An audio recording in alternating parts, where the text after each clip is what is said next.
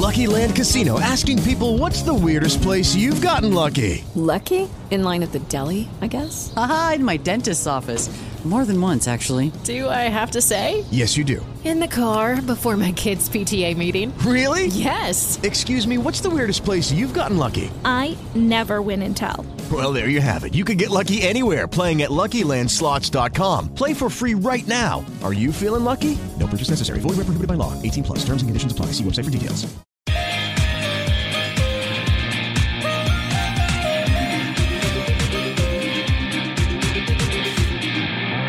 I'm not sure whether to start this podcast with a chant of three letters, a bit of Bruce Springsteen, or some other American stereotype that you wish to insert here, but I get the sense that we're going to be talking a lot about the US of A in this week's PinkUn.com Norwich City podcast. Thank you very much for joining us. I'm Connor Southwell, joined by Paddy Davitt to dissect Norwich City's Friday night victory over Millwall. We'll also reflect on what was a relatively big week for Norwich at Carrow Road. They got 6 points maximum. They could have got out of those two games. It does feel like their championship campaign is well and truly up and running at long last. And we're going to get into all of that now. Of course, this podcast is brought to you in association with Future Radio. You can listen to the show on Tuesday evenings via their station on your radio, I suppose, if you prefer to consume the show that way. Paddy, we spoke and we ended last week's podcast by kind of talking about what a successful week would look like for Norwich City. I think you said 4 points. They took 6. That's about as good as it is as good as it could have got, really, isn't it? Yeah, I'm pretty sure I said 4 would be the minimum they needed to aim for, but I wouldn't have necessarily bookmarked that as a success, but fair play. That's what it turned out to be. And particularly the Millwall game, I thought the manner of that, Huddersfield, looking back now, obviously, got a little bit tense towards the end when they were 2-0 up against 10 men for effectively 40-odd minutes, to concede the sloppy goal they did. And then off the back of, obviously, the first 3 league games where they hadn't managed to get that first elusive league win, that felt a little bit bumpier. But Millwall was, I've seen a few people now since Friday night, social media wise, saying that did feel like a bit of a watershed in terms of obviously the result, the clean sheet as well. Worth noting that as well, given one or two of those very calamitous individual defensive errors we'd seen in the previous 3 or 4 games. But just the general sense of, and again, this is something that's been thrown at Smith and his coaches since they walked through the door. What is a Dean Smith Norwich side? What they're trying to do in possession primarily at the top end of the pitch? What's the structure? And what are the demands placed on the players? I thought we saw more evidence of that again. Ultimately, a coach who trusts Kieran Dowell told Campbell, yes, I know he didn't start the other night, but he has done hitherto. And Dan El-Sanani is a coach who really wants his teams to play with the ball and be very good with the ball. Throw Marcelino Nunes into that equation as well now. But that process takes time. And, it was coming too slowly maybe in those first 3 championship games, but certainly the 2 games at Carrow Road, even allowing for the manner of the Huddersfield frayed around the edges a little bit, I think that has marked a step forward, and you can see exactly what a Dean Smith team is trying to achieve, what he wants them to do, be on the front foot, create chances, create big chances, but take them, crucially. And obviously we'll get into, as you say, Josh Sargent's role in what unfolded in these last 2 home games. But overall, and worth reiterating for me as well, Millwall, if you look down a list of championship sides and press to pick out an archetypal championship side in terms of the challenges you face at this level, and maybe not the most individually gifted of players, but the collective, I'd probably go either them or Luton maybe after their success last season. But Millwall very much are a good benchmark for what you need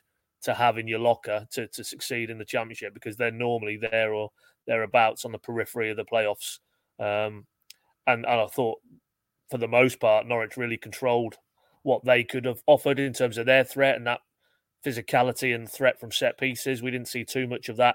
And then with the ball, because they didn't have it all their own way, first half, they really had to, deconstruct a few issues and the way they were nullified. But thereafter, it was, aided no doubt by some further words of encouragement and advice from Smith and his coaches at half time. But the manner Norwich attacked that second half, the intensity, the moving through the gears feeling, and then you look at it and you think, well, this is only the start, really. You've got Hayden to come in, you've got Zara to come in, Pookie to come in, Cantwell to come in. You have to start licking your lips and thinking, now that there is a feeling that, it's hard not to sort of put forward a scenario that Norwich will be firmly in the mix. Of course, thereafter, other things will have to fall into place. They'll need look at the right times with injuries and so on. But you can now start to see the building blocks are firmly in place, whereas there was still, to a degree, a bit of a leap of faith around Dean Smith and what he could bring to this Norwich collective. I think on the back of, quite rightly, 3 very patchy results, certainly, and performances against Cardiff and then against Wigan and then Hull. We're not saying that now after these last 2 games, but it is only 2 games. As Dean Smith said, I think that leaves 41 now. It's a marathon, not a sprint, as the old cliche goes. And, they will have to continue in this vein and get better from here, because as much as Norwich are finding their way, there's many other teams who are jockeying for positions at this stage, and it's probably not still worth making too many hard or fast conclusions about how this plays out. But I think what we did say on this podcast last Sunday is these 2 home games coming up, Huddersfield and Millwall, they wouldn't define Norwich and what they could achieve this season, but they would go a long way to framing what the mood is around the place and what the feeling is with the fan base. And if that was the case, then very much now it's positivity, optimism, and looking forward.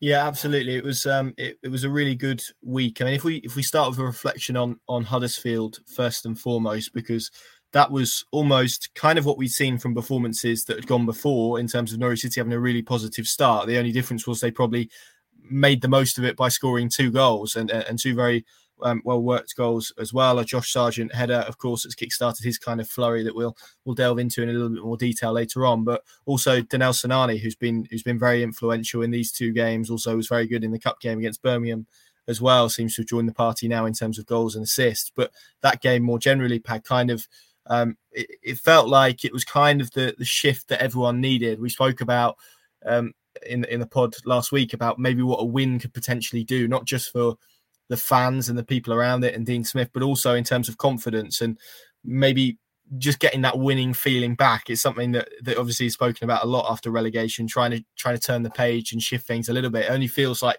you can really do that once you get your first win on the board, certainly league win anyway. And it felt like a massive step in the right direction, and probably from Dean Smith's perspective, backed up a lot of what he said in recent weeks, that perhaps the performances have been there. It was just about getting the score lines and the results to align with them a little bit. Absolutely. And that ultimately is what he'll be judged on, is results. It isn't, what he says in the media or, the level of performance even. I mean, but he is, and he reiterated again on Friday night, the 2 are interlinked intrinsically for him, that you get the performance levels more often than not. He feels at this level, Norwich will, off the back of that, get the wins and the results. So, ultimately, with Dean Smith, I've written about this earlier today, actually, that, you go back to that post-Hull kind of feeling of frustration inside maybe, and certainly outside the camp, and he's talking, to paraphrase him again, we've lost 2 of the 3 games, but I think we're defending better. I think that was the soundbite, and of course that had a predictably negative response among large portions of the social media community in terms of Norwich City fan base.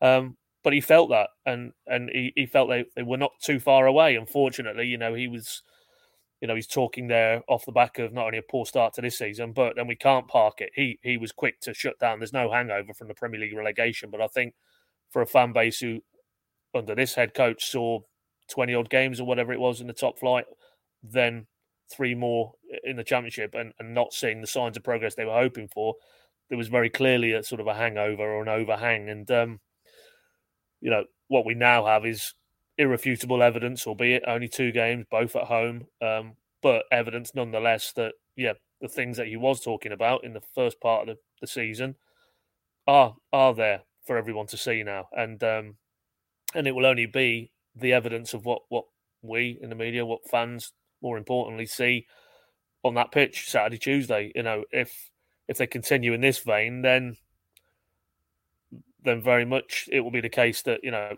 people will row in behind Dean Smith, because there's probably still a good few who are the jury is out. They want more compelling evidence that this direction of travel, we can see what it's about now. We can see under this very experienced head coach who knows what it takes to get a team out of this division that that there is certainly enough confidence behind him and this group of players that ultimately they can achieve what the main objective is, which is a third straight promotion and back to the Premier League. And if they do that, then we can worry about the Premier League, as he's said a few times since they got relegated, worry about the what if and changing that narrative when they get there. The primary objective now is to get there, and it won't be easy, that's for sure. But it never is in the Championship, and I just think it's now the consistency of results, not so much performances. But again, if he gets that, then you would think the other follows. But if they can now, we'll skip over Bournemouth and this coming Tuesday's cup tie, because I'm sure he'll shuffle his resource. But their next Championship game is what looks a very difficult assignment. A guy we all know very well in these parts, Alex Neil's Sunderland. I think they won at Stoke at the weekend, just gone. Newly promoted, so they have got that momentum and go forward from what they did coming through the League One playoffs, and he knows what it's all about in the Championship as well, as Norwich know, but also Preston. He got them in and around the playoffs before the dial turned, and maybe he was there a bit too long, really, in the final analysis. But much like Millwall was a very tricky assignment, which Norwich managed to find a way, they will be presented with a similar challenge, and of course the difference being, there'll be pretty close to a full house, I think, because I did see reports there that, as we know, their fan base is very large, and they clearly feel, again, talking about connections or reconnections with clubs, they've had difficult times to endure that fan base, but they obviously feel Neil is building something there, so that will be a very intimidating atmosphere this time, well, next Saturday morning, isn't it? Lunchtime kickoff. So, yeah. Let's, if the next pod we record after this one is post Sunderland and we're talking about a continuation of a theme from the two home games, then I think even more people will start to be convinced that Dean Smith is the man to take Norwich to where we all hope they're going to be, and that's back in the Premier League. But it needed to happen. It definitely needed to happen, and the fact that it happened at Carrow Road as well, where you've got 22,000 home fans, they're not daft. They've seen it not sufficiently optimistic under Dean Smith thus far, albeit the hand he was dealt. Most coaches, I think, would have struggled to keep that team or that squad in the Premier League. But still, he accepted the challenge and wasn't able to turn it around in the short term. But maybe it just underlines again, and you don't get it. Whatever the longevity of a Championship head coach is, it's probably no more than about 9 to 12, 18 months now. So you don't get time, but maybe it just needed time. Maybe it just needed a bit of time to really, as he said, pre-season was going to allow him to embed his philosophies into that group of players, work on things, because you can see from the early part of the season, it's relentless what chances he got to do anything in between games at Colney other than rest and recover players. So that body of work had to happen in pre-season. The evidence after, albeit 5 league games, 7 points on the board, 7th in the table, I think, after this weekend's round of fixtures, is that those core guiding principles are now in this group of players, and it should only kick on from here because, ultimately, there's so many games left. You've got the likes of Zara not really been integrated yet, nor Isaac Hayden. Nunes is only going to get better. So, while not wishing to get carried away, it feels like, they're now in a good space, and there's enough experience in that group and talent to really have a good crack at coming back again for the third time. Yeah, absolutely. I thought Millwall was probably the toughest test that Norwich have had so far in terms of opposition. They arrived, they were very structured. They played essentially what was a back 5 and 2 defensive midfielders. I think Gary Rowett has probably been a little bit frustrated with how many goals they've conceded of late. But they came into this game off the back of a wonderful comeback away at Swansea, where 2 own goals got them back into the contest. It felt to me like Norwich had to work them out a little bit, and it took a little bit of time to do that. But when they did. They scored 2 very good goals, and I suppose that leads us naturally, Pad, to Josh Sargent. What a week he's had. He's gone from probably people wondering whether he should be in the match day squad ahead of Jordan Hugill, as was the conversation at Hull amongst some Norwich City fans, to then being handed an opportunity in Teemu Pukki's absence. And it's very rare that Teemu Pukki misses any length of time with any degree of injury. We've not seen it much over the last 5 years or so. He doesn't give up much in terms of opportunities to his colleagues to play in his position.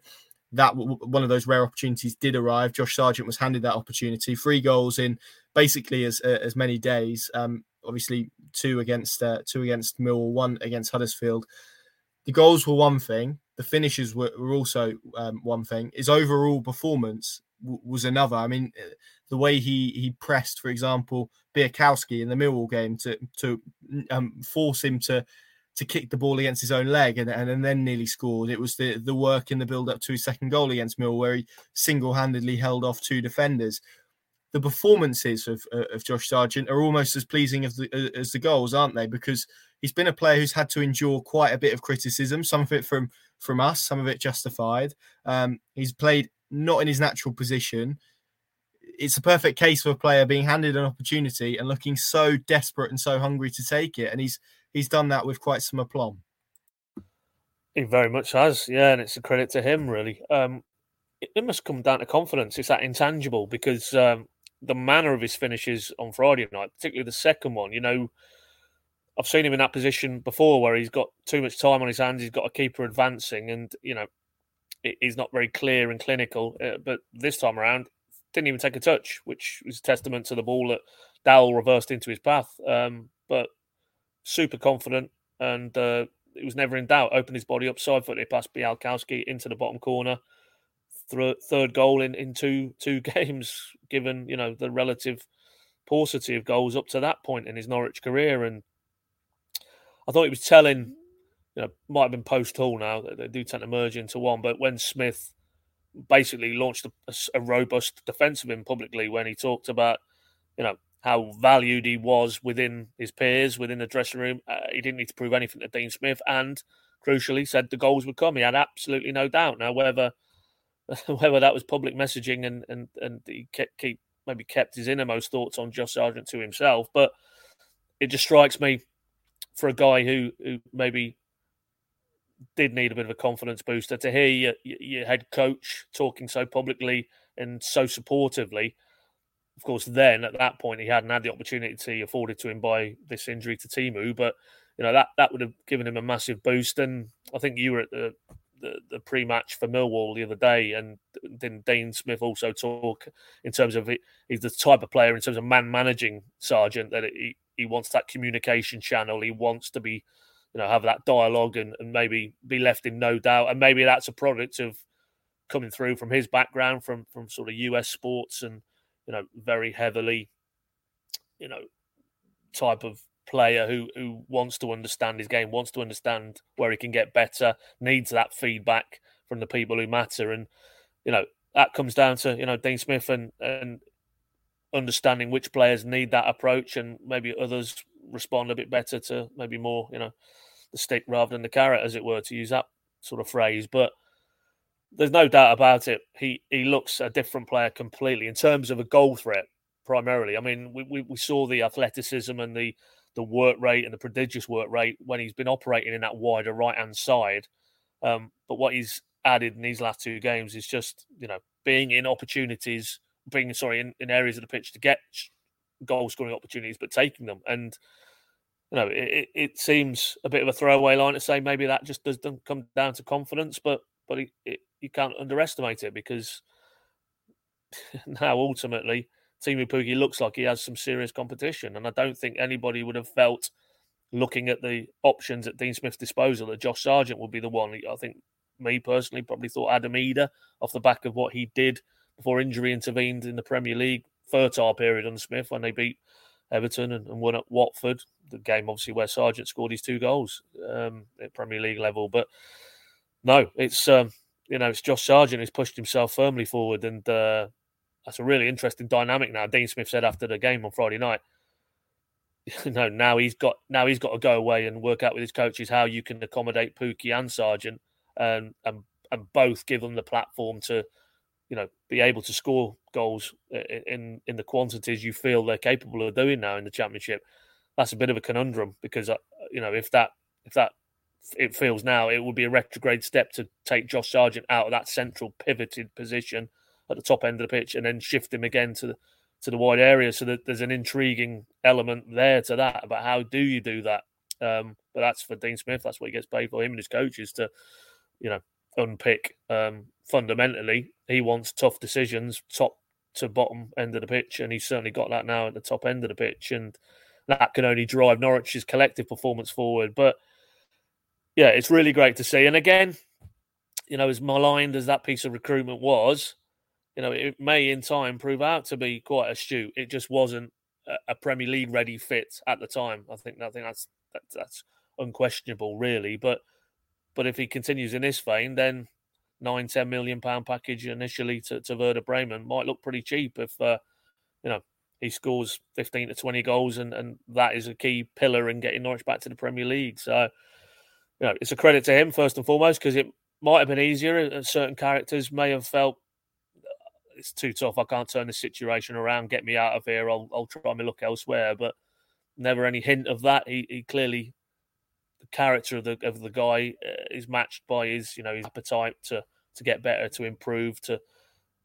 work hard, and ultimately all that was missing, I guess, was the goals. Big thing to miss if you're a striker, but ultimately that was the missing element, particularly for a player who's going to be judged in goals, as Dean Smith did acknowledge when he supported him earlier this season. So now he's added that, he needs to kick on. It needs to be the start. It can't be what it was in the Premier League and that Watford goal fest for him, which was a glorious interlude, but sadly more of the same. Of course, you spoke to him, I think, after the Huddersfield game. It was very clear that he doesn't feel he's been given an opportunity, sustained opportunity in his preferred position. So he could always fall back on that what do you expect? But now he's got that opportunity. My Lord, he's taken it. And I can't wait. As I say, I'm not going to place too much store by the Bournemouth team selection, but I can't wait for the team news to drop, subject to no injury issues between now and then, at Sunderland on Saturday morning. And we'll see how he's accommodated Pookie and Sargent, because I'm not quite sure how that works at the minute. But great problem to have. And, if that... And also, we've not talked about it in this segment, but if that then drives on Teemu Pukki, who hasn't really hit his straps yet so far this season. There was all of that in the summer about, he'd ideally like to stay in the Premier League and have an opportunity there. Well, we're closing in on 2 weeks left of the transfer window. There's nothing to suggest that situation will change. So if the window comes and goes, Teemu Pukki's still in the building, then let battle commence, I would say. Yeah, absolutely. It's going to be really interesting. Obviously, we've got the cup game against Bournemouth on Tuesday night. I think we'd expect Teemu Pukki to play in that. If he then goes and produces a performance of his own, then Dean Smith really does have a decision to make as we head to the Stadium of Light next weekend. But as Paddy says, that is why he gets paid the money he does to make the decisions that he does. And I kind of put it to him before the Millwall game at the press conference how I think Josh Sargent hadn't played it, or maybe I think he played it as a lone striker against Charlton in the Cup, but beyond that hadn't played as a striker at all under Dean Smith, hadn't played in a 2 or a 1. So this has probably been an interesting week for Dean Smith to really assess Josh Sargent as a lone striker. He obviously played there in pre-season a little bit. He started there against Marseille from memory. But I mean, the two finishes, if we look at the Millwall game, Pad, in terms of the first one, which is a nice bit of combination with Danel Sonani, comes from Kieran Dow, kind of breaking the lines with a really good run. It was almost Teemu Pukki-esque, really, in terms of the run and getting onto the ball, and the finish was so emphatic. The second one, as we spoke about before, comes from, well, it's just rewards really from his own hard work, because it's a relatively... it's a clearance from Andrew Omobamidele. It bounces. He holds. I think it's Malone and Murray. I want to say the two Mill defenders. Gary Rowett. There you go. There we go. Gary Rowett felt it was a foul. I must say I didn't see that particularly myself. Kieran Dow then gets beyond the ball. Josh Sargent is then absolutely bursting to get into the box. Lovely ball from Dow, and the finish is just probably suggests a player who is flowing with confidence at this moment in time. And then obviously on Tuesday night, it was a flicked header from a Sinani cross. So all different types of goals, all emphatic finishes. But the two on Friday night, Pad, were kind of his own making to an extent. The first one, as I said, was a 1-2, essentially, with Sinani on the edge. And the second one came from him just keeping the ball alive and getting Norwich City on the counter-attack. So he's a different type of striker, but you look at his kind of physical frame, I suppose, and profile. He is a player who should be powerful, who should be a nightmare for defenders to cope with at this level. It was just about adding the goals, wasn't it? And I mean, it's not the first time.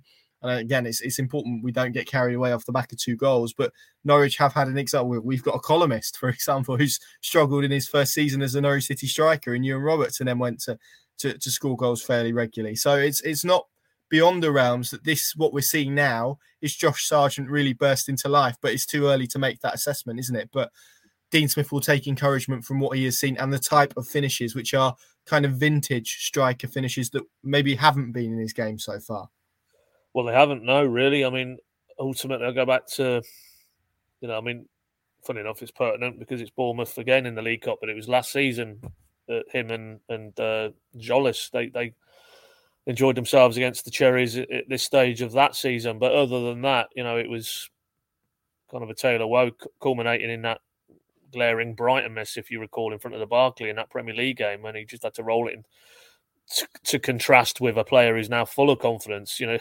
If he'd have had that opportunity in the last couple of games, I think we know he's celebrating again with his trademark salute. So I think it is worth just a note of caution that, this is very much a step down from Premier League opposition and Premier League defenders, irrespective of, quite rightly, not being played down the middle too often, if ever, at Premier League level, certainly not from the start of game. So, we have to bear that in mind in terms of where he goes from now. But, ultimately, he does look at this level against Championship defenders and defences a real handful. And, his athleticism and his size. You saw how well he climbed above his marker for that Huddersfield goal to just divert Sinani's in-swinging cross. A real number 9s type of goal. And I thought it was an interesting point Dean Smith did make in terms of you contrast the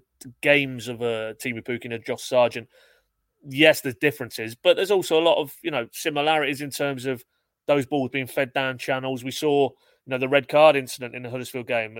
Dan Sinani plays that ball through. That's the type of ball Teemu Pukki would relish. There was 1 or 2 other opportunities in that Huddersfield game that kind of Aaron's cutting in or Dowell and Sinani cutting in, and then just look at the slide, angled balls, short passes down the sides of defenders, and for Sargent in this game. But that could easily have been a Pukki running onto. So I don't think it's a plan A and a plan B, and there's quite a divergence between the two. But there are differences, and that will be very useful in certain types of game in the Championship. I think if, hypothetically, it wasn't working with Teemu Pukki in a forward-thinking role, you could either bring Josh Sargent on or redeploy him if he's already on the pitch, and then just go in a slightly different fashion. And as Dean Smith has also said recently, the more intelligent, forward-thinking players he's got with a variety to that mix, the better, because they will face different challenges from week to week,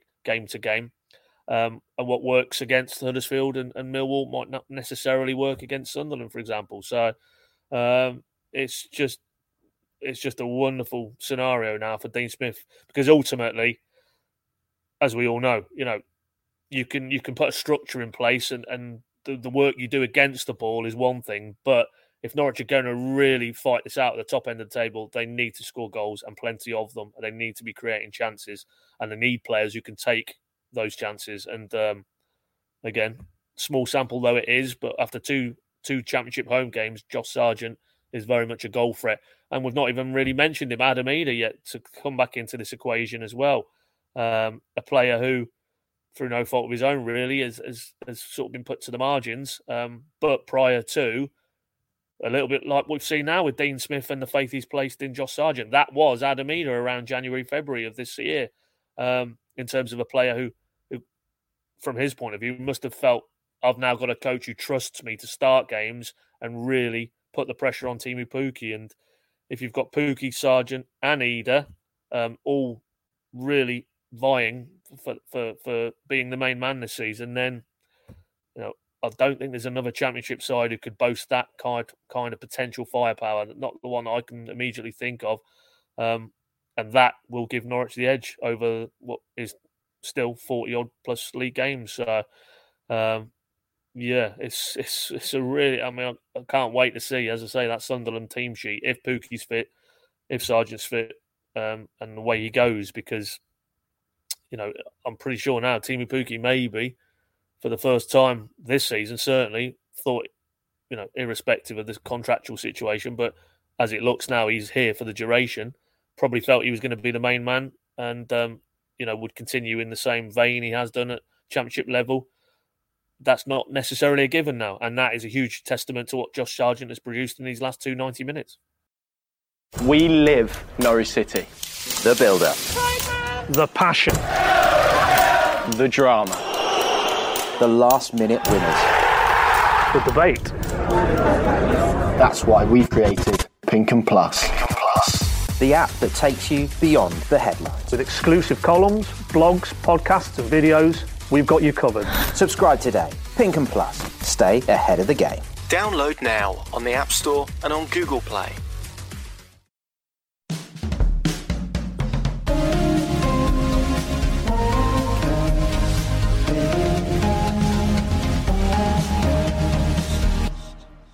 There is I suppose there will be somewhere a school of thought. This isn't necessarily my view. I'm just asking the question before maybe people shout at me. But there will be people who look at Josh Sargent, look at the transfer fee that Norwich City paid for him, and go, "Well, isn't this what he's supposed to be doing?" Particularly at this level, he was signed as you said earlier, a Premier League option.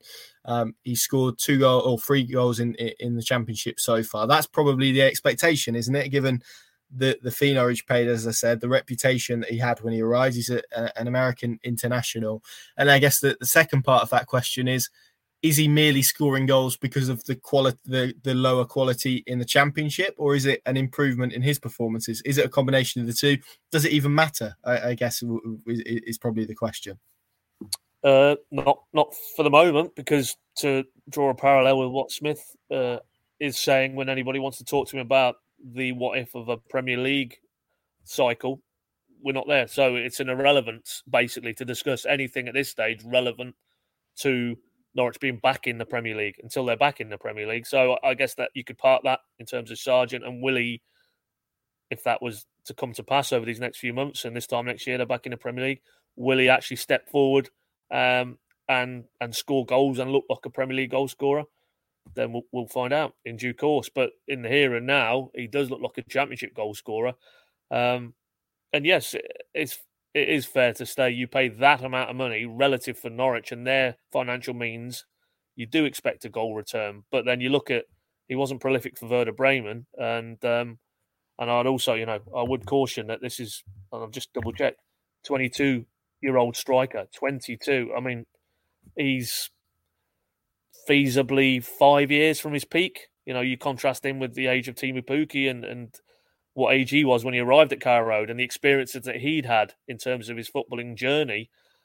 Josh Sargent is learning on the job still. And I know, to counter that point you make there, Connor, at £9-10 million, then you would expect him to be be a bit more of the finished article. But maybe, as I say, and we've looked at this in depth in terms of that summer transfer window, wasn't really fit for purpose going back into the Premier League last summer. And maybe part of that in terms of Sargent was the dial in terms of potential and end product, maybe on reflection, was a bit further tipped towards potential than Norwich maybe themselves expected. And that we're only now beginning to see maybe less of the potential and more of the end product and productivity moving forward. So, it's fundamentally what they paid for the guy, and in the current climate, you see some of the sums. I mean, Gibbs White, did that deal go through in the last few days from Wolves to where's he gone to? Forest, yeah, Sorry, it Forest. was Norwich. Yeah. I'll lose track. If it's not Norwich, I'm not interested, mate, in the Premier League. But I mean, the sums that they're talking relevant to that deal, then 9 to 10 million for Josh Sargent is, pretty small beer, as ridiculous as that sounds. So the reality is, if he weighs in with those 15 to 20 goals in a promotion winning side, then that will look very good value, because you would think, given, as I say, time is on his side and his best years are ahead of him, that he's only going to get better. And maybe it did take, as we discussed, about players who need a season maybe to adjust. I know that it's not the same in terms of the finances, but look at Steeperman, look at Vrancic in recent times. They needed a season, albeit at championship level, to really understand what the demands were and how they needed to adapt their game, maybe to have that real effectiveness. And maybe this is the same process Josh Sargent has embarked upon. But in terms of will he make the grade at Premier League level, that aspect of it, then we can't really say definitively, because certainly on the evidence of what we saw from him at Premier League level last season, the answer would be no. But then he would shoot back, well, you didn't play me in my preferred position. So that is fair. That is fair comment. But let's just hope we're not jinxed this now, because this segment has talked quite a lot about Josh Sargent is now on the up and up. I hope we're not turning round in November and he hasn't added to his goal tally, because then I'll be blaming you, Connor. Yeah, so will I. He likes Friday nights. I think we've made that perfectly clear as well. It was Friday night when he scored the 2 goals against Watford. It was the Friday night, obviously, that he scored 2 goals against Millwall. So if Norwich play on Friday night every week, then they'll be laughing with Josh Sargent. I did speak to him after the win on Tuesday against Huddersfield, and I put a question to him, which was essentially along the lines of, what's it been like to play in a position on the right-hand side where you've essentially been putting the team's interest ahead of your own sort of personal development, I suppose, was the question, maybe framed in a slightly different way.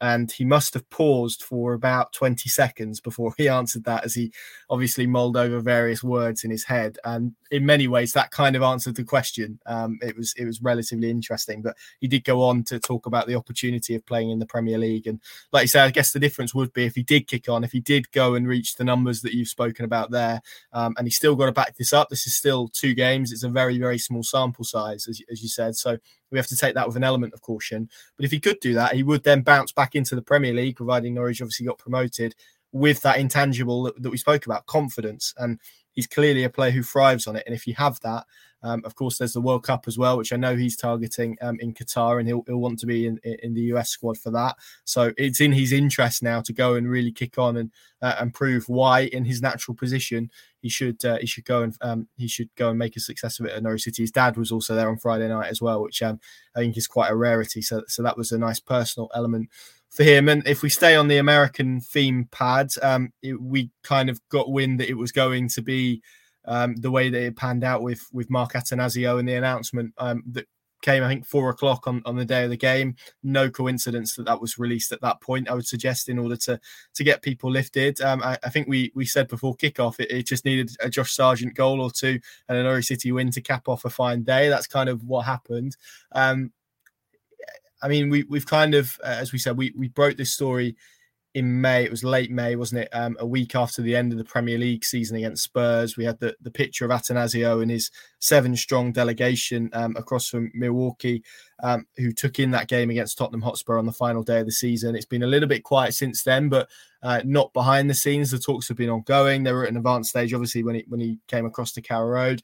Now seemingly a deal for him to become a shareholder and take Michael Folger's shares, certainly initially, has been agreed, because Norwich City have now announced formally that they'll hold a meeting of shareholders on the 12th of September. They're encouraging people to vote by proxy, and that is to allow Mark Atanasio to join the board as a director. He would become their 5th. I think they've currently only got is it 4 on the board or 5 on the board? I'm not sure. I'll count in a second.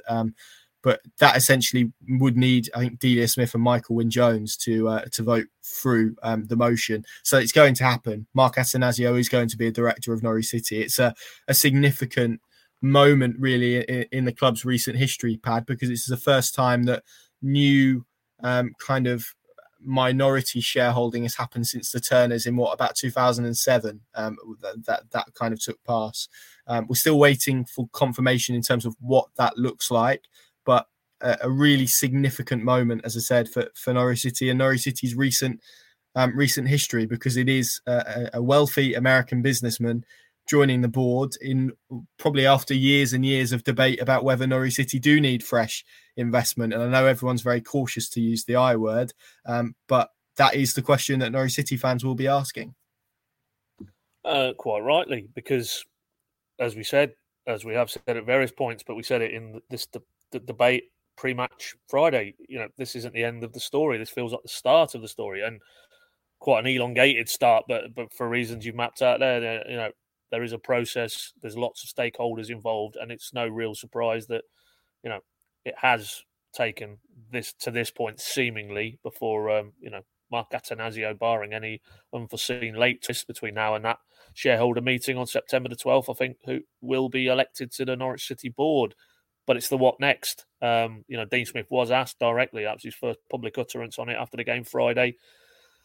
Wanted to bat it upstairs to those who are dealing with this in terms of that it's one for the club's hierarchy really to talk about it in any great depth, but felt it was an exciting development. Essentially, wanting to paraphrase what he said, and it is. There's no doubt about it. But it's what the story is from here on in, I think, rather than confirmation of what we've felt was going to be the case anyway. What does a gentleman who reputedly is worth $700 million and has been the principal owner of a massive baseball franchise in the Milwaukee Brewers.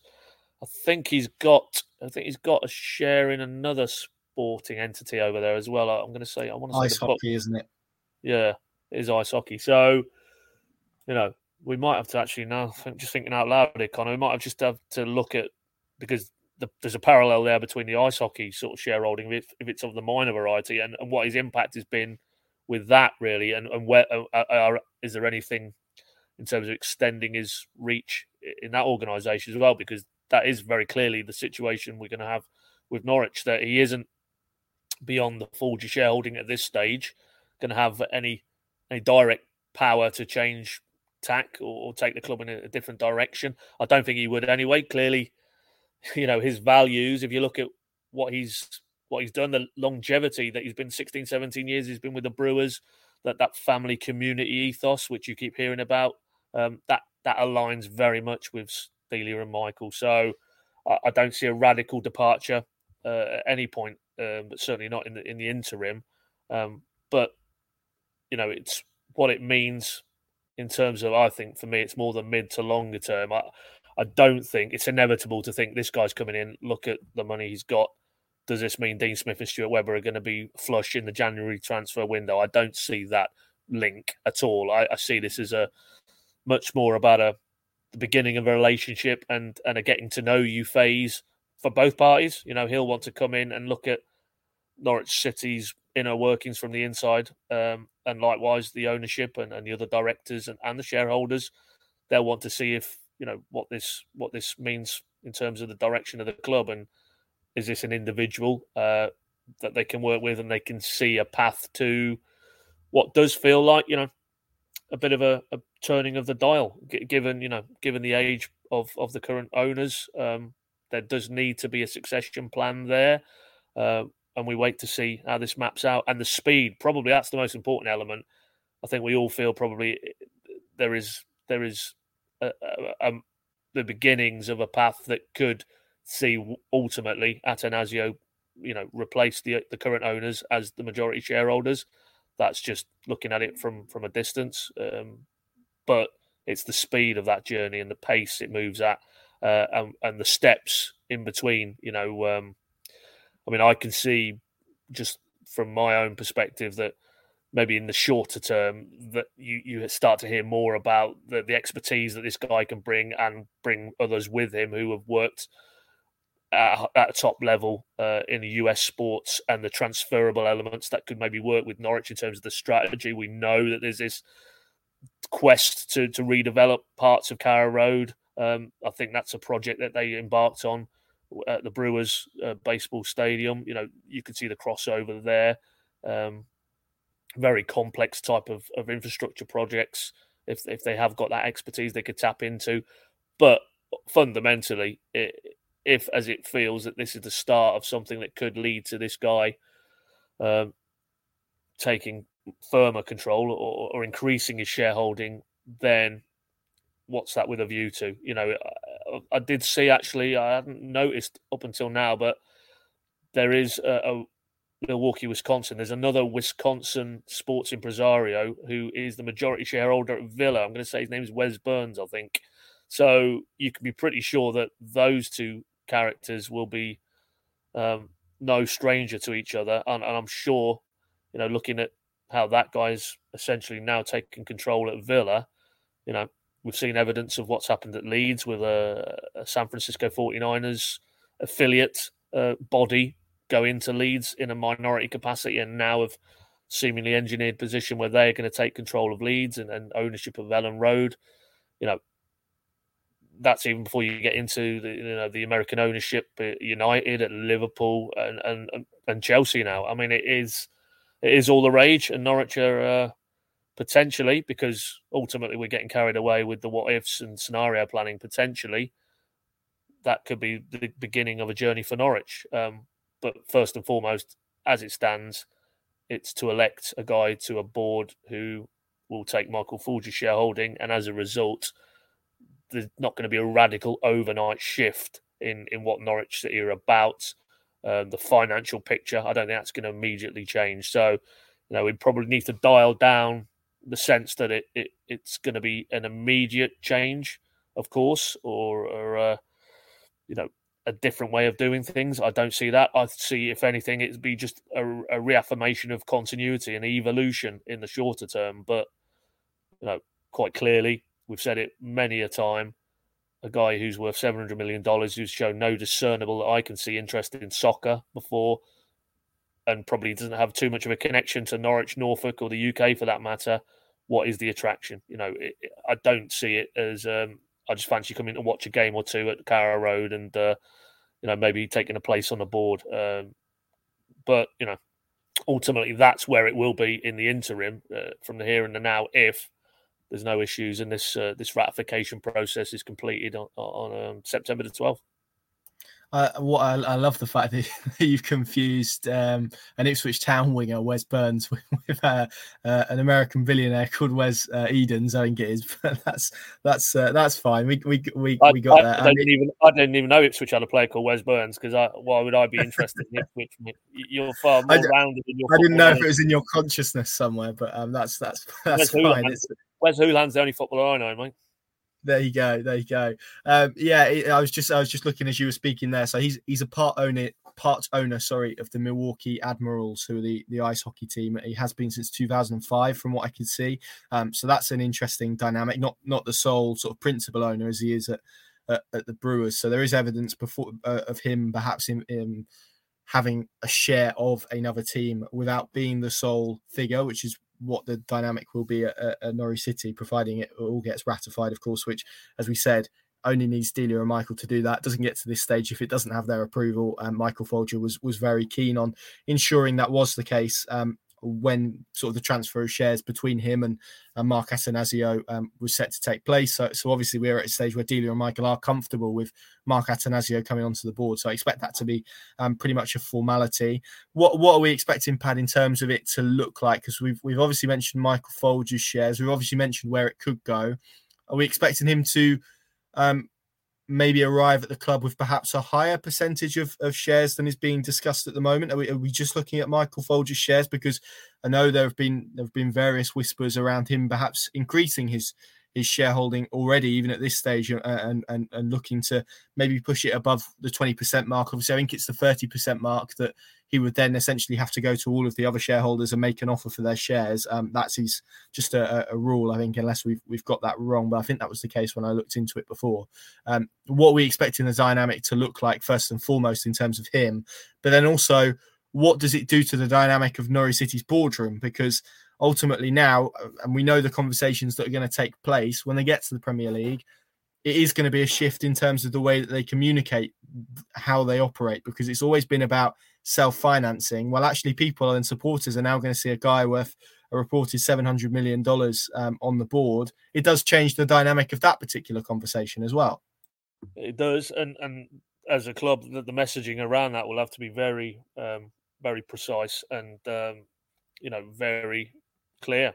That certainly in the interim, and that's worth reiterating. It's a transfer of shares between one individual and another individual or a family, the Folger family. So that's essentially it. But I mean, we obviously had the pictures of him sat there a seat or two away with his family and other members of the Brewers organisation and another personal friend from the finance world in that Tottenham game, but 2 or 3 rows away from Delia and Michael. So I think the personal chemistry element of this is the fascinating aspect. And as I said in a previous response, you don't need to have an intimate knowledge of him as an owner of that baseball club, but the longevity and the fact that I think you just go on the Brewers official website. I think there's a page there, the mission statement or the core abiding values. You could be reading it down and thinking this. I'm on Norwich City's website. They talk about that, how intrinsic the community element is to what they do, and being rooted in the community and engaging with their fan base, and that almost more organic, wholesome approach to owning a sporting enterprise, be it that side of the pond or over here. All of that chimes with Norwich's majority shareholders, and quite clearly they will feel that they're on the same page. But this is the crux of the matter for where we go from here. Until it's ratified, it's done.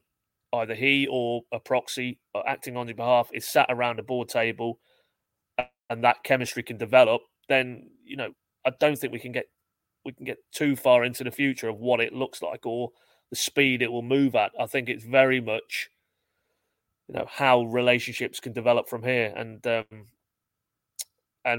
whether there is alignment on the key aspects of what the strategy looks like moving forward, and that's going to take a lot of buy-in from not just the owners but the other directors. Zoe Ward in her position, kind of one foot in the board dynamic, but also clearly a very important person in terms of the business side of what goes on at Carrow Road, in tandem with Stuart Webber on the football side. All of those aspects, I think, probably hold the key to how fast and how smooth this process is moving on. I mean, you quote the Turner example, that is pertinent. That when they came in at a similar kind of vibe to purchase shares, I'm sure if we were to go back into the archives and look at the quotes around that, I remember press calls and them holding up scarves at Carrow Road. The feeling probably then was that would be the start of something, and as it transpired, it wasn't. And we're not inside, we're not party to what went on during that process, but clearly maybe the feeling was that they had one idea of how this would work. They got inside the camp as it was and felt that maybe that wasn't for them anymore, and obviously backed away, clearly retaining their shareholding, but in terms of a more prominent role and a role that could grow into something else, that never materialised. So it's not beyond the realms that, despite the obvious excitement, given the guy's wealth and background in US sports, that this relationship doesn't develop as I'm sure most Norwich fans would hope it would do. But, the fact that this process has now more or less been concluded successfully does suggest that, the people who matter inside that club and who are shaping that club's direction of travel in terms of strategy are giving serious thought to the mid to longer term and what Norwich City looks like for future generations, which Adelia and Michael have always said they're caretakers, they're custodians, whatever label.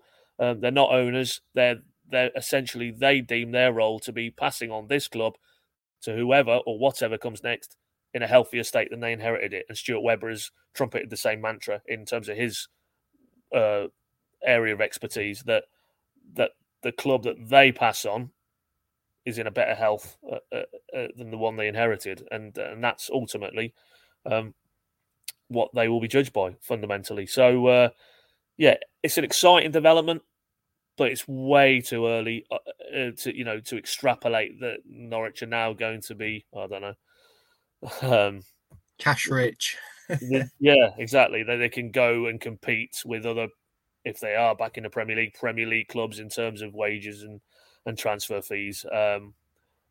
I just think that doesn't chime with the direction of travel that Delia and Michael have took the club on, and that clearly, as I say, this guy seems to have got the Brewers on in terms of far more organic and growth and incremental rather than throwing tens and tens and tens of millions of dollars at improving their sporting success. Yeah, and what again, another interesting dynamic to it is exactly how it works, because Delia and Michael have made a point of being very visible owners, or try and be very accountable owners. They're always at games, they're always present. You can always see them. That isn't the case with a lot of football clubs and a lot of football clubs owners, and you've got that dynamic now, seemingly with someone who's going to be a few hundred miles away, who isn't going to be at every game, who isn't going to be as visible. That's going to be interesting to see how that pans out. He's obviously going to be given a vote as well in terms of board meetings. That's another interesting dynamic. It's a different voice from a different area, different expertise, as we spoke about. Whether that offers Norwich City with some fresh ideas, park the sort of financial elements to it, is going to be very interesting. I'm sure he will bring elements of what has worked for him as a baseball owner into football, into Norwich City. And it's worth even what you say there, Pad, as people inevitably want to look to the future and various different pathways. Even if there was a point where Mark Attanasio became the majority shareholder of Norwich City Football Club, he would still, in Premier League terms, not rank among the wealthiest of owners. I think he'd still be in kind of the bottom 5% or so of that. So that is, again, a major wake-up call of where English football is at as a whole. That someone worth $700 million still wouldn't be kind of even a mid-table Premier League owner in terms of wealth. So that's an interesting dynamic as well. To end the pod on a lighter note, Pat, I think I've worked out why Norwich City's success has come. It's Dean Smith's dress change. He's adopted a much more casual look on the sideline. I mean, we obviously are big on fashion here on the PinkUn.com Norwich City podcast. It seems to have worked for me. I don't know if he's a man of superstition, but he tried it for Huddersfield. Obviously got a good result, and he tried the same for Friday night. So I'm expecting to see Dino looking more casual in the weeks ahead, right? Man in black, yeah. No, he was rocking it, which, a former head coach of the parish used to like the old black ensemble, to be fair. So whether Daniel left a few outfits at Colney in the wardrobe in the manager's office, and he just stumbled on them the other day and thought, I tried these on, but I'm joking, of course. It has been duly noted by our section of the press area. So again, we'll skip over Bournemouth, but if he turns up on the touchline at the Stadium of Light on Saturday lunchtime wearing the old black ensemble and they get the result, then well, you do whatever works for you, I guess. I mean, that's an interesting one. I mean, I'll have to put that to him on Monday morning. Is he a superstitious coach? I don't necessarily get the sense he would be, but you never know. I mean, he described himself as a data geek. That was a bit of a revelation to me last season. So, maybe he is one who has to put his right shoe on before his left and walk out the door at the right time and get in his car and put the keys in the same sequential order. I don't know. I don't see it, but hey ho, anything that works and produces results, then let's continue on that theme. Funny enough, we were last week when we recorded, we had it was Tony, wasn't it? Tony the fan from the Dereham area. We said, like, prior to these two home games, if they won both and got the 6 points, then you're probably the lucky talisman. So if this goes horrendously wrong this coming week, we might have to get Tony back on again, because it's obviously Tony is the superstition, not Dean's dress sense. Absolutely. Just to finish, we have a couple of kind of notices, I suppose. Report in the Scottish Sun, I believe, today, which is quite a random place for it to pop up. And this is Sunday as we're recording this, I should specify, suggesting that Manchester. Anytime you mention Manchester United, I think it's greeted with a giggle. But the Manchester United are potentially weighing up Tim Krul as a number 2 option behind David De Gea. Obviously, they lost Dean Henderson on loan to Forest in this transfer window. Given the scattergun approach of Manchester United, they'll probably sign a striker as their second goalkeeper, and Tim Krul may well end up as a centre forward if that was to come to pass. Given the state of their recruitment, there was also a report on Friday which emerged literally, or I saw it literally as Dean Smith was walking out of the press conference room, so I couldn't actually put him to it, although I think it was put to him after the game, wasn't it, about a couple of loan bids from two Italian clubs, Monza and Atalanta, potentially making loan bids for Max Aarons alongside Borussia Mönchengladbach, of course, where Daniel Farke is at the moment. And I think Dean Smith kind of rejected those out of hand, didn't he? Or say he wasn't aware of those, which is probably a fairly standard response. I think in a head coach sporting director model, you can kind of bat those questions away with a little bit more ease when you're not the person directly dealing into those. But obviously a couple of weeks left in the transfer window, so it's going to be interesting to see what unfolds around that. I suppose Max Aarons is probably the big one, isn't he? So we will watch that with interest, of course. If you haven't taken out a free trial for the PinkUn Plus, what are you doing? Come on, get up to speed. Norwich City winning games, plenty of exclusive content over there, written video, as well as potentially some audio when the games calm down a bit as well. We're in a fairly relentless period, so we're hoping to revive the Monday Night Club pod special that we do on there, for instance, very soon. So that's worth keeping an eye out for.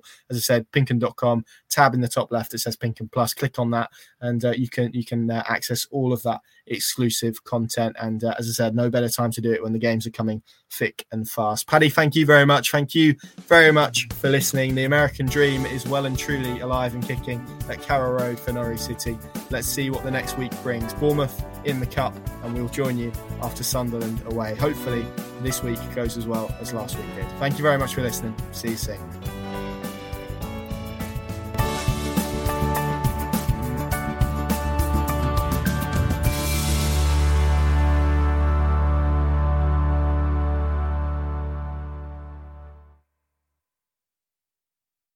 Hello, it is Ryan, and I was on a flight the other day playing one of my favorite social spin slot games on ChumbaCasino.com. I looked over at the person sitting next to me, and you know what they were doing? They were also playing Chumba Casino. Coincidence? I think not. Everybody's loving having fun with it. Chumba Casino is home to hundreds of casino-style games that you can play for free anytime, anywhere, even at 30,000 feet. So sign up now at ChumbaCasino.com to claim your free welcome bonus. That's ChumbaCasino.com and live the Chumba life. No purchase necessary. VGW. Void where prohibited by law. See terms and conditions. 18+.